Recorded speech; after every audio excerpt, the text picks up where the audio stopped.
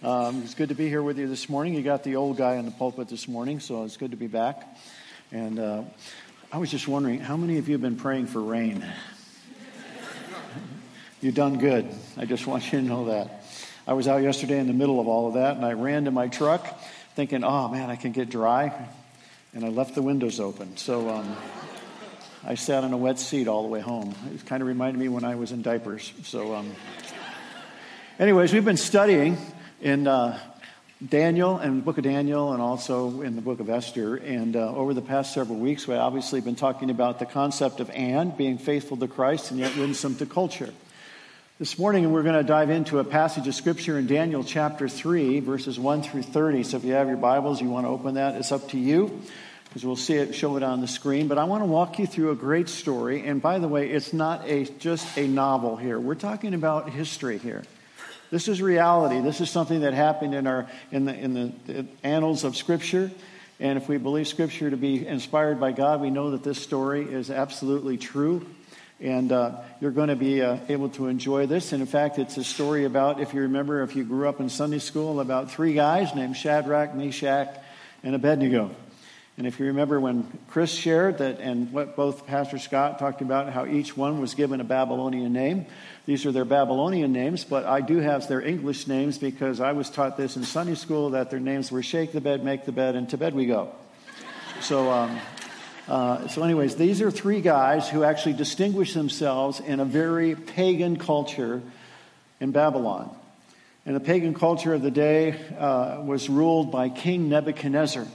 Nebuchadnezzar was an interesting egomaniac, but these boys had gone through Babylonian U, and they had graduated, and they had been able to be a part of the governing process in Babylon, and they were also Jews, which was an amazing feat for them to be able to do that. So they had distinguished themselves with a great reputation. But we pick up the story in Daniel chapter 3, verses 1 through 3, where King Nebuchadnezzar decides that he's going to build this incredible altar that everybody was to bow down to. Let's read about it. King Nebuchadnezzar made an image of gold whose height was 60 cubits and its breadth 6 cubits. That was approximately 90 feet tall and 9 feet wide. So you can see how incredibly large this was. And can you imagine it made out of gold? My goodness, who knows how much it was worth. He set it up on the plain of Dura in the province of Babylon. Then King Nebuchadnezzar sent to gather the satraps, the prefects, and the governors, the counselors, the treasurers, the justices, the magistrates, and all the officials of the province to come to the dedication of the image that King Nebuchadnezzar had set up. And I want to remind you, these included Shadrach, Meshach, and Abednego, because they were over some provinces within the kingdom of Babylon. Then the satraps, the prefects, and the governors, the counselors, the treasurers, the justices, the magistrates, and all the officials of the provinces gathered for the dedication of the image that King Nebuchadnezzar had set up. And they stood before the image that Nebuchadnezzar had set up. The problem was that whoever didn't, in verse 6, whoever does not fall down and worship shall immediately be cast into a burning fiery furnace. That furnace looked something similar to this. It was probably a kiln furnace, because they used to make bricks in that day, and they would heat up this kiln and they would fire these bricks. And later on, you're going to see that Nebuchadnezzar actually heated it up 7 times hotter to throw these three gentlemen into this fiery furnace. And by the way, that probably registered at about 2,300 degrees Fahrenheit. So we're talking a pretty hot spot. Okay? Let's move on in the story, because what happened here is that there were some Chaldeans who obviously hated the Jews, who came to Nebuchadnezzar and squealed on Shadrach, Meshach, and Abednego, because he knew that they would not bow down to this particular idol, and they wanted to have them have the consequences of that. And so there are certain Jews whom you have appointed over the affairs of the province of Babylon, Shadrach, Meshach, and Abednego. These men, O king, pay no attention to you. They do not serve your gods or worship the golden image that you have set up. Then Nebuchadnezzar, in furious rage, commanded that Shadrach, Meshach, and Abednego be brought. So they brought these men before the king. Hang on just right there. What's really interesting here is that when you have a reputation of distinguishing yourselves as men and women of God, there are always going to be people watching, right? And these Chaldeans really hated the Jews and were really frustrated, and they wanted these guys to be knocked down a peg or two, and so they squeal on them to the king. And so Nebuchadnezzar gets furious with that, and he commands that these three guys come before him. So Nebi goes into this rage, and in verse 14 it says, Nebuchadnezzar answered and said to them, "Is it true, O Shadrach, Meshach, and Abednego, that you do not serve my gods or worship the golden image I have set up?" What's interesting here is that Nebuchadnezzar takes the time to give them an opportunity to defend themselves or to respond, because he didn't really want to go to the nth degree of throwing them into the fiery furnace. So he gave them a chance to really respond. But Shadrach, Meshach, and Abednego answered and said to the king, "O Nebuchadnezzar, we have no need to answer you on this matter." In other words, they weren't going to argue. They weren't going to defend themselves. They basically said, "Look, we don't need to defend ourselves here. What's been said is absolutely true.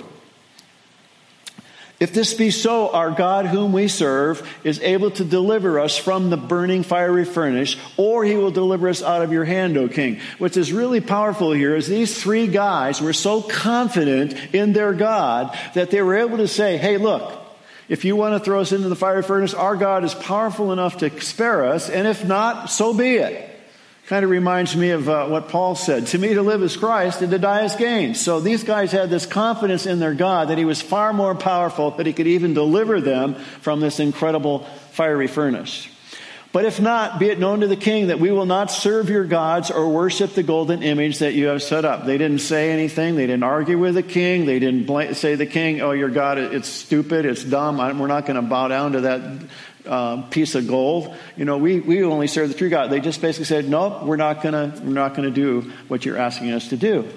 So then Nebuchadnezzar was filled with fury, and the expression of his face was changed against Shadrach, Meshach, and Abednego. Up to that point, he was willing to give him an opportunity, but then he ordered the furnace heated 7 times more than it was usually heated. So it was probably heated up to about 2,300 degrees. In fact, if you go on in that particular passage, you're going to see that the men who actually were going to throw them into were actually consumed by the heat. It was so strong. So men actually died in throwing them into this fiery furnace. And so he ordered some of the mighty men of his army to bind Shadrach, Meshach, and Abednego and to cast them into the burning fiery furnace. Amazing. But something happens here that's just really, really powerful. Then King Nebuchadnezzar was astonished and rose up in haste. He declared to his counselor, "Did we not cast 3 men bound into the fire?" They answered and said to the king, "True, O king."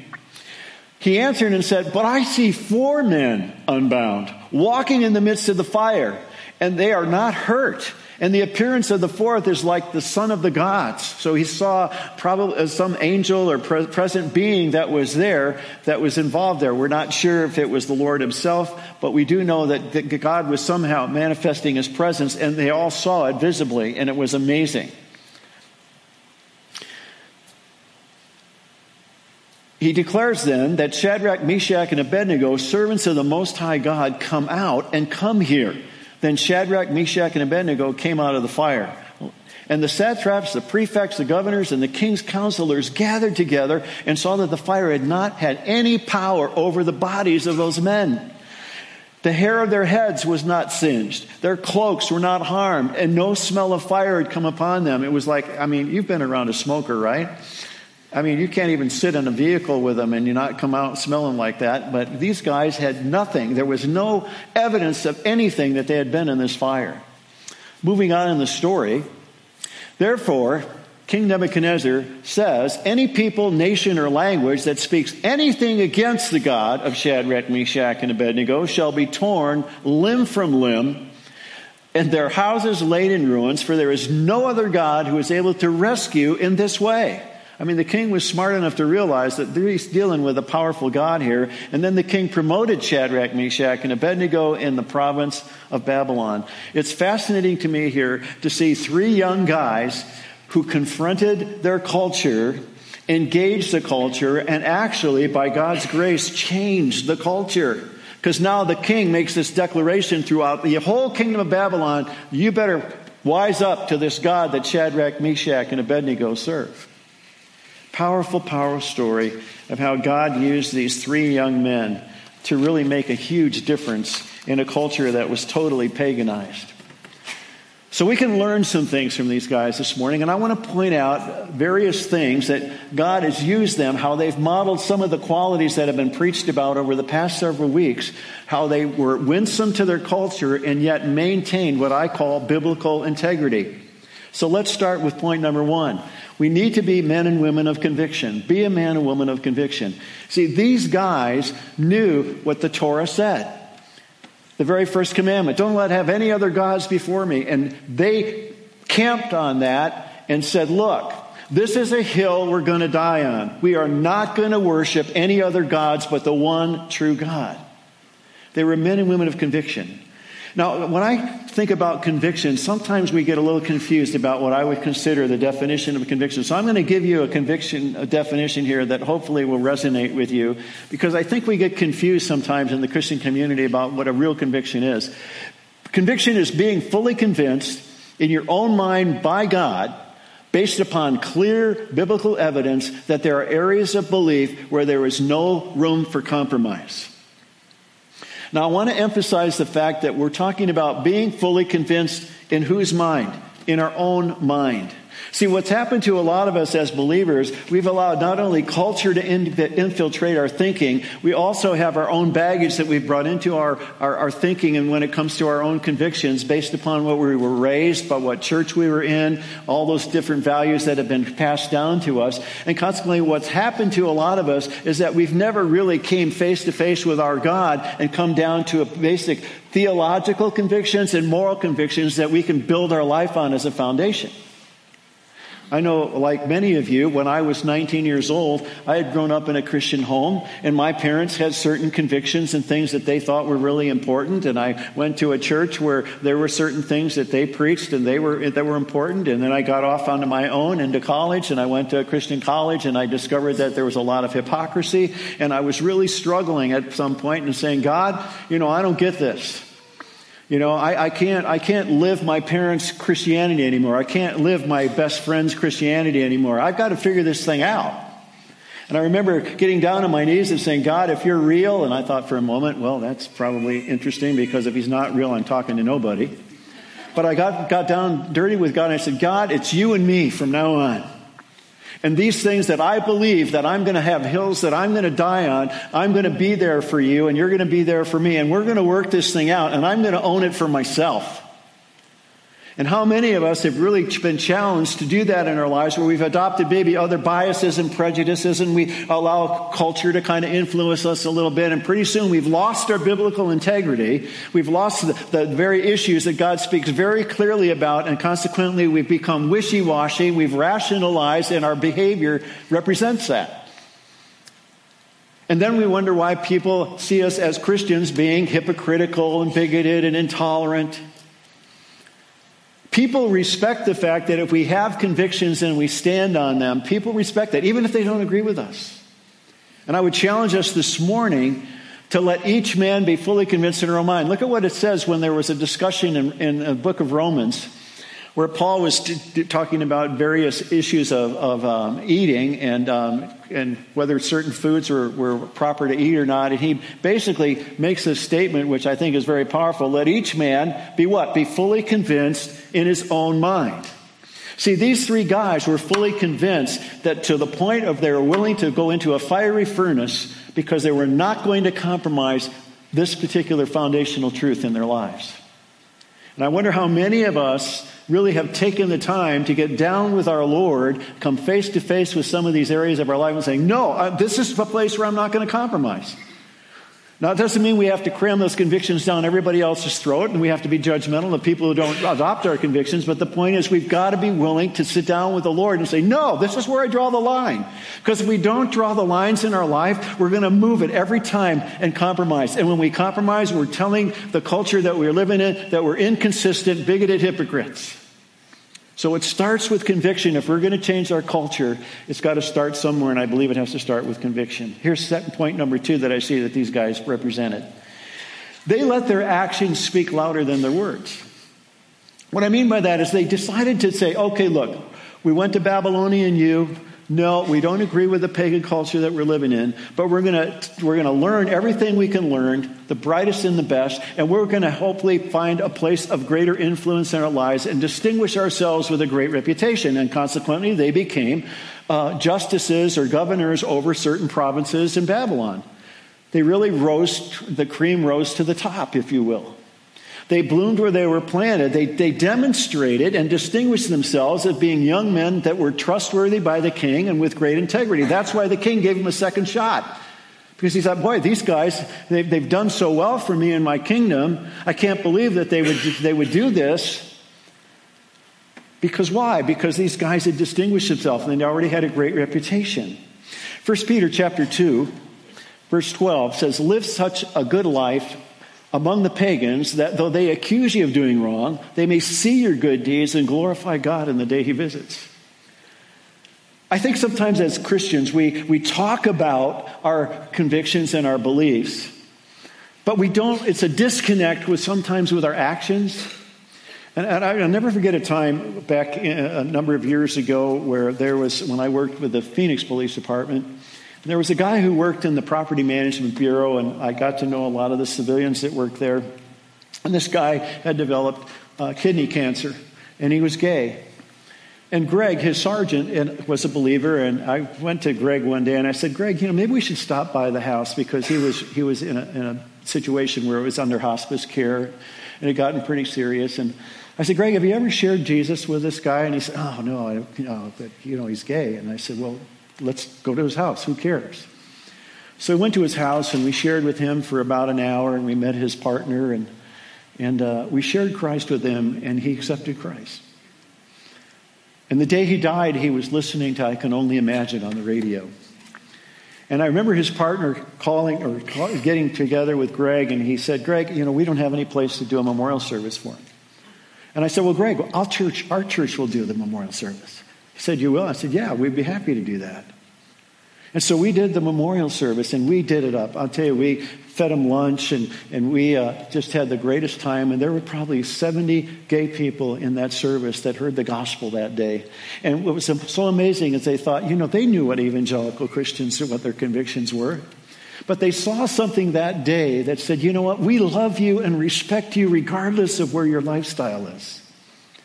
And sometimes we forget that we talk the talk, but those people who are different from us, those people that we maybe have a little prejudice against, those people that in our lives that we just don't get along with, when they see acts of love, it's the old story, they don't know how much you care or they don't care how much you know until you know how much we care.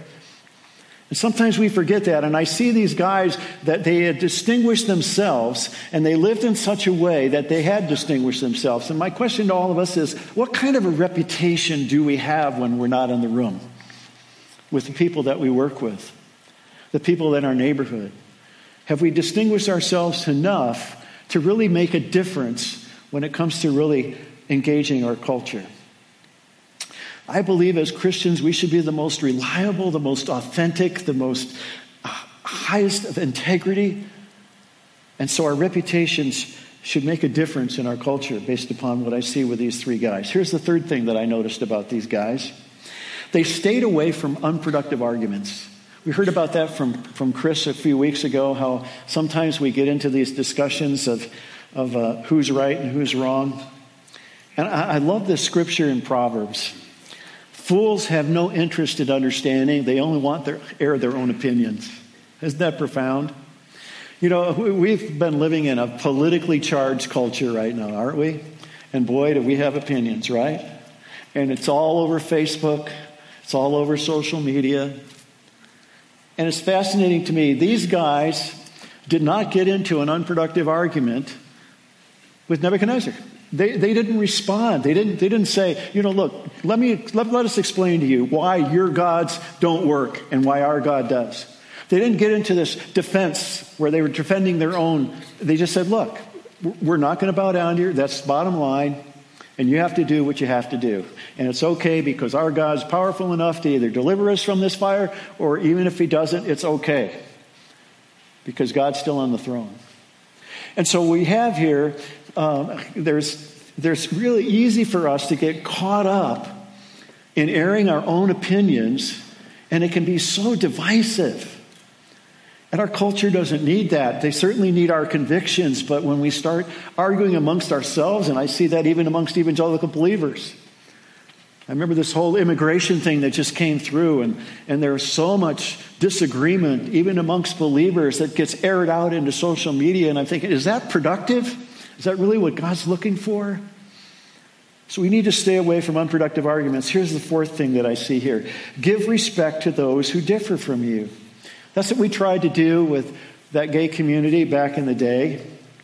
But I see that with these guys too. But if you go back into Scripture, you realize that when they were responding to the king, they didn't be condescending or anything like that. They kept saying, "O king." There was this respect towards the king. They weren't going to get into an argument. They weren't going to try to defend themselves. And they already had the respect of the king, and he was trying to give them the benefit of the doubt.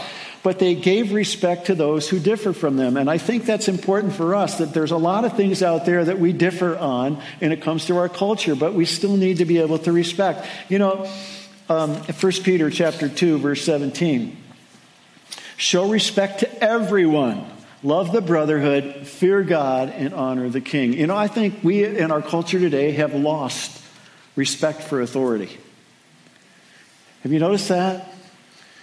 Back in the day when President Obama was president and now President Trump, it's interesting how all the rhetoric's out there against these individuals, and we forget oftentimes that this is a God-ordained authority. And we need to respect the position. If we don't respect them, that's up to you. But we need to respect and honor the authority. I live in the law enforcement community, and I've seen how that's eroded over the years in the police community, that no longer are those authorities having respect. We've lost respect for people who differ from us, and I think it's really important that as believers that we maintain respect for people that don't agree with us. If we're going to make a difference, we need to do that. And what's interesting is that what culture has tried to do to us, I think, as evangelicals, is they've tried to wrap us up. We always say this, right? We love the sinner but hate the sin. You know what I'm talking about? We can love the person, but we may not respect their behavior. And we know how to divide that as believers. We understand that. But if there's times where believers have not shown the respect, then what culture tries to do is synthesize the two together and don't separate that. No, you can't. You can't just love the person and not love their behavior. You can't do that. And you haven't shown us that you can do that. And so they try to make us look like we're bigoted and intolerant, right? We need to show respect. Here's number 5. Have confidence in the powerful God you love, no matter what the circumstances.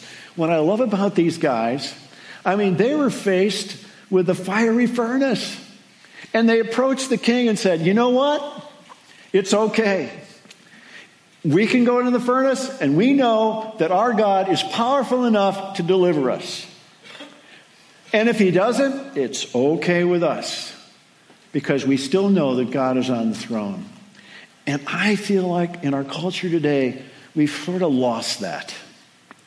I do too. There's days where you feel like our culture is just going to hell in a handbasket, and you think, "God, would you come quickly? Just come. We need you, Lord, to rescue this mess."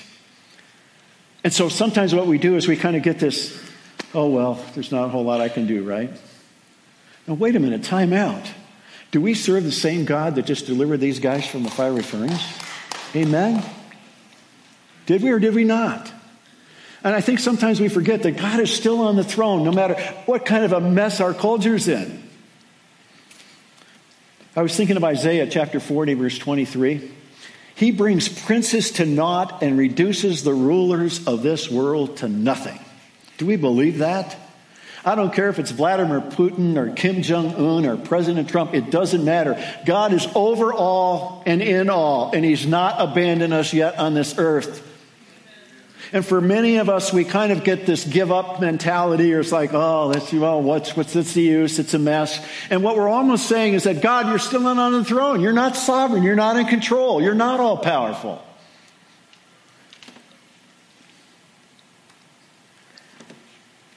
If he can bring princes down, he controls the world. He's sovereign. And boy, we got to remember that. We do. I know I forget that. There's days where I just think, God, I just feel like this place is just, it's hopeless. And you say, wait a minute, do we serve the all-powerful God or not? And what I love about these guys is they didn't forget that in the midst of the greatest challenge of their lives. And so I go to number 6. What these guys represented to me is when the fires of life are closing in on us, that there is another person in the furnace with us. Amen? There's always another person in the furnace with us. I think of Romans 8:38 when I think of that. For I am convinced that neither the present nor the future, nor any powers, neither height nor depth, not anything else in all creation will able to separate us from the love of God that is in Christ Jesus our Lord.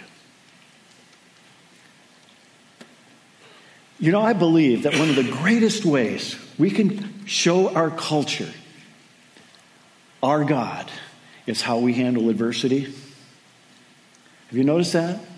There are people to me that have had the best influence are those who have gone through some of the most trying and difficult times in life. And because they know Jesus, people notice that there's somebody in the room with them. There's somebody in the fire with them. I think of people who I respect so much that a couple of my good friends that died of ALS and other friends of mine that had MS. And you look at those people and their attitudes and their love for God is just blowing me away. And you say, how can they do this? It's because somebody's in the furnace with them. And that has the greatest opportunity for impact in the lives of people who don't know Jesus.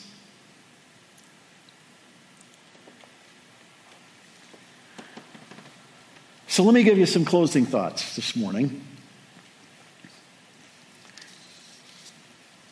Have you taken the time to hear from God as to where you need to be drawing those lines in the sand in your own life? Are you the person who knows what you believe and why you believe it? And you have taken the time in your own life to go back to scriptures and spend some time with the Lord to say, no, this is where I draw the line. And this is a hill that I'm going to die on. Do I believe the Bible is all inspired? Yes, I do. Okay, I'm going to draw the line there. So when scripture says something in black and white, no, I believe it because, why? Because I have a conviction, a theological conviction that scripture is inspired by God and it's giving me truth. For some of us, maybe this morning, it's time to have that come to Jesus moment.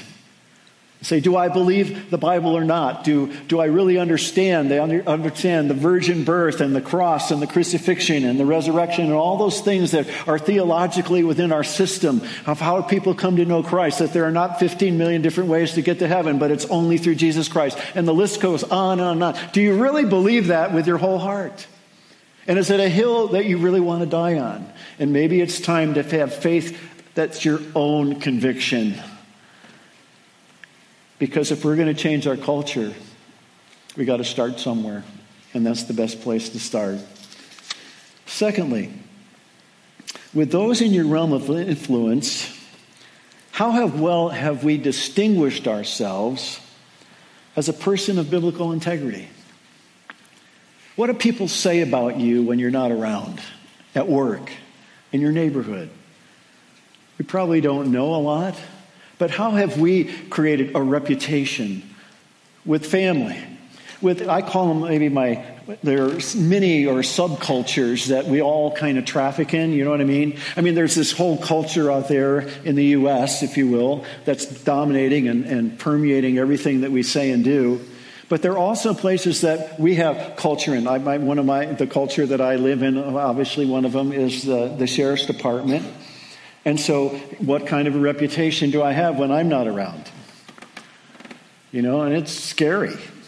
When you think about it, there are a lot of Chaldeans out there that would like to squeal on us, you know.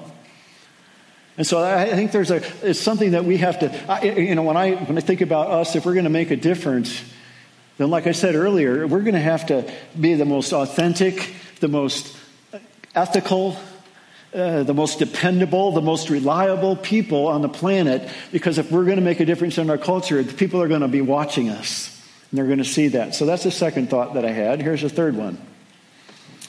Are you able to show respect?